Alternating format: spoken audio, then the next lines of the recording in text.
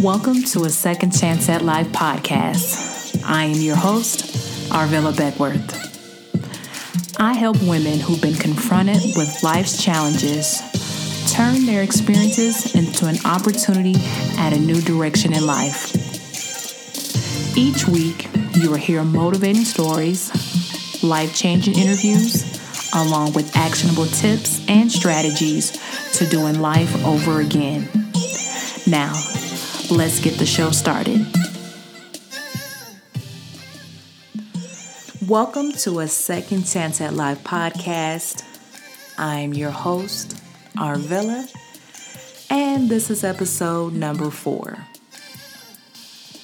Hey, what's going on, everybody? And thank you for joining me for another week, another episode. If you are new to my podcast, I want to welcome you. And if you're one of my returning listeners, thank you for coming back. What's going on, everybody? And thank you for joining me this week. I won't hold you long today, so let me go ahead and jump into this week's topic. How to deal with unresolved hurt. A few months ago, I was listening to a podcast by Steve Harvey, and he was talking about how people deal with their past and sometimes how long it takes for them to get over it. The thing that really stuck to me the most was a phrase that he said. And the phrase was, when you carry bricks from your past, you end up building the same house. I'll say that one more time. When you carry bricks from your past, you end up building the same house. Now, I really had to think about that for a little bit. When I first heard him say this, I was like, okay, what does that mean? I kept thinking. And then when I applied it to something in my past, I was like, oh my gosh, now that makes sense. And the part that made sense for me is because in different situations in my life, there was something that I brought from my past into a new situation. And some of the things that I was bringing over was low self-esteem, resentment, pain, anxiety, rejection, and of course, fear.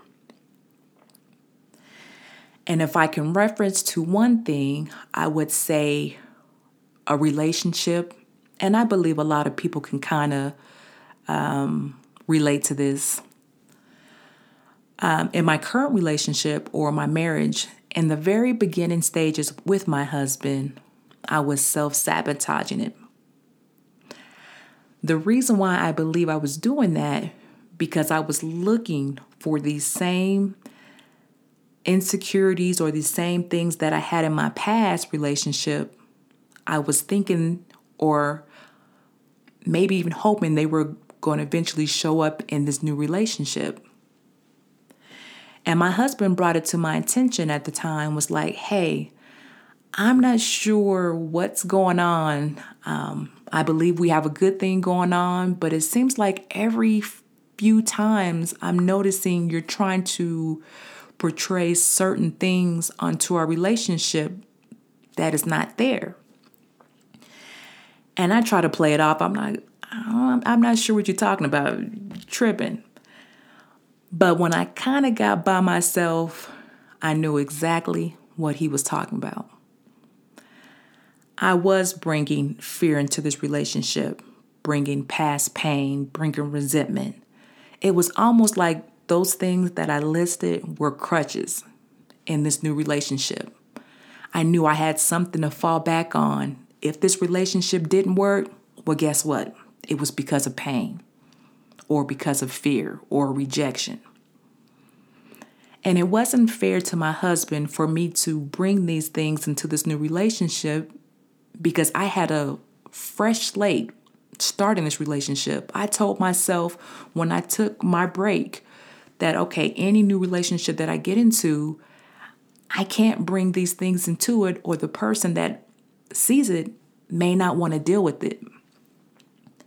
And that's easier said than done until it happens, and then the person's kind of put it in your face like, hey, this relationship's not going to work out if you keep throwing these things in my face. If I didn't do anything, if you can't trust me, if you're putting these stipulations on me, I don't want to be in this relationship.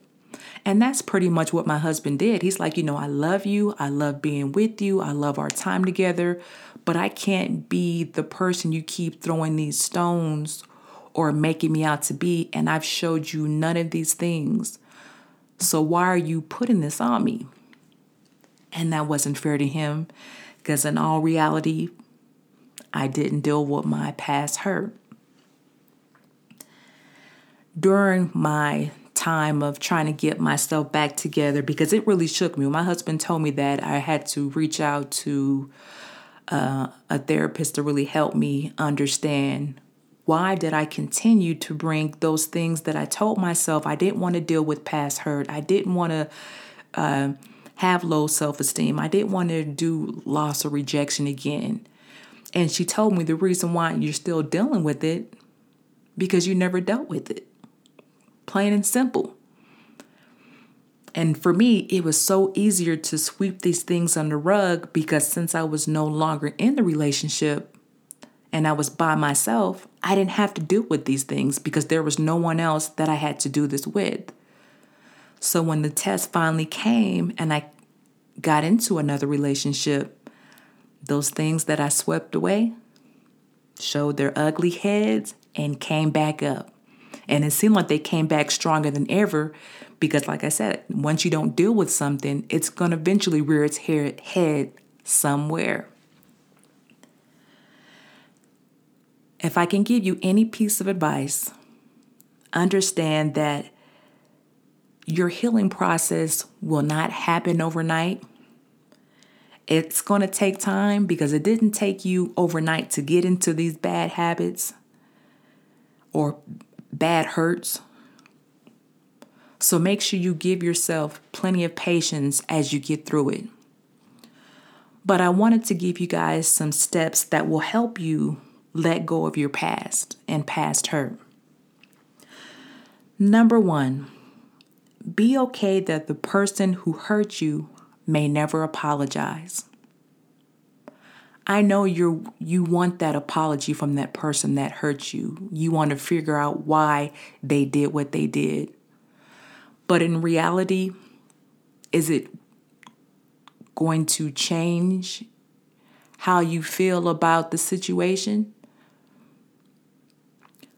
For me, I think in the beginning I was looking for an apology, but as time kept going, I don't think I wanted to hear the apology because I figured it wasn't going to be the truth anyway. So why further hurt my feelings when I could just be okay that I wouldn't get one? Number 2, write a letter to the person who hurt you and tell them how you feel. Now, you can actually give this letter to the person or you don't have to. What I want to get you to do is be able to write everything in this letter, how you felt, what it made you do, how mad you were, how upset you were, everything that you've been holding in, bottled in, even taking out on other people. I want you to write it down, get it out. There's no need for you to hold on that anymore. The fastest way to get through it is to write it out and be okay with what you've written out. Don't go back and scratch it. Don't ball it up and throw it away and start over. Put your true feelings of your hurt on that sheet of paper. Number 3, if the hurt was traumatic, please seek out a therapist/counselor for additional help.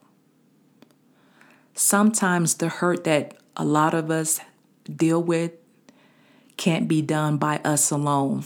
We need somebody that is licensed, somebody that's trained, that has talked with other people in your same situation and have actionable some tips, some strategies, some homework to help you get through your hurt. But make sure that you don't deal with it alone. Number 4. It's almost the same as 3, but it's to get into a support group that deals with your specific hurt.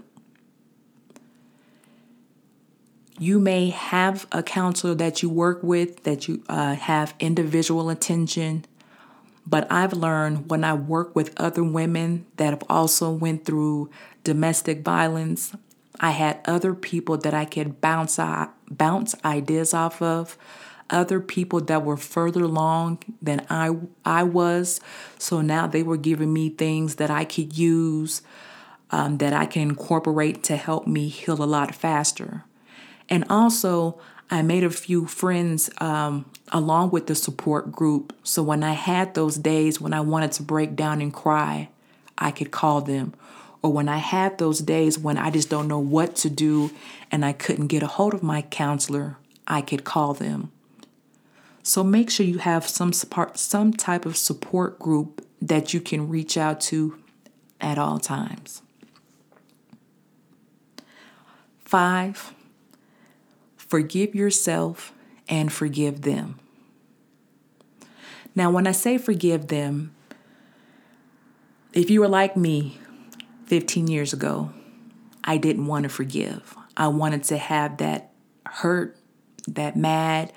I wanted to be able to say, this is what you did, that I'll never forgive you. But one thing that a pastor said in a sermon is, forgiveness is not for them, it's for you. And when I heard that, I was like, ouch, dang. It's not my job to make it, I guess, my priority to make sure the person knows that I'm forgiving them. It's more for my sanity.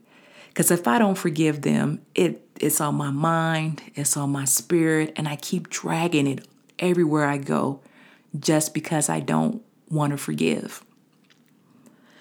But forgive them and then also forgive you. The forgiveness for you could come in the form as, like myself, why did I stay so long? Or maybe forgiving that you knew something and you did nothing about it. Give yourself grace and mercy. None of us are perfect. And so when you understand that part, it'll help you understand, okay, something happened, but I'm going to forgive myself. I can learn from it. I can help somebody else get through it, but don't hold on to it and let it eat you up inside. I know living life without closure is not fun, but in order to get to the next level in your life, you have to heal from it. So please allow those 5 steps to at least get you started. It may not be exactly what you need, but at least it'll be a foundation for you to at least start and begin the healing. You don't want to go around dragging unresolved hurt to your job, to another relationship, into your current family, into your business. We all are going to have hurt throughout our lives. So understand that during that transition, during that learning curve, you don't have to be perfect. You just want to make sure that you're healed so you're not hurting someone else. The old saying is, hurt people hurt people. And when I heard that, I didn't get it either. But when I broke it down, people that are hurt end up hurting people. So please, make sure you seek out help and get past your unresolved issues and unresolved hurt. Until next time, keep on smiling. Thank you for listening to a Second Chance at Life podcast. If you enjoy this podcast, please make sure you subscribe, rate, and leave a review. And if you know someone who would benefit from this podcast, please make sure you share. Until next week, keep smiling, learning, and striving for a second chance at life.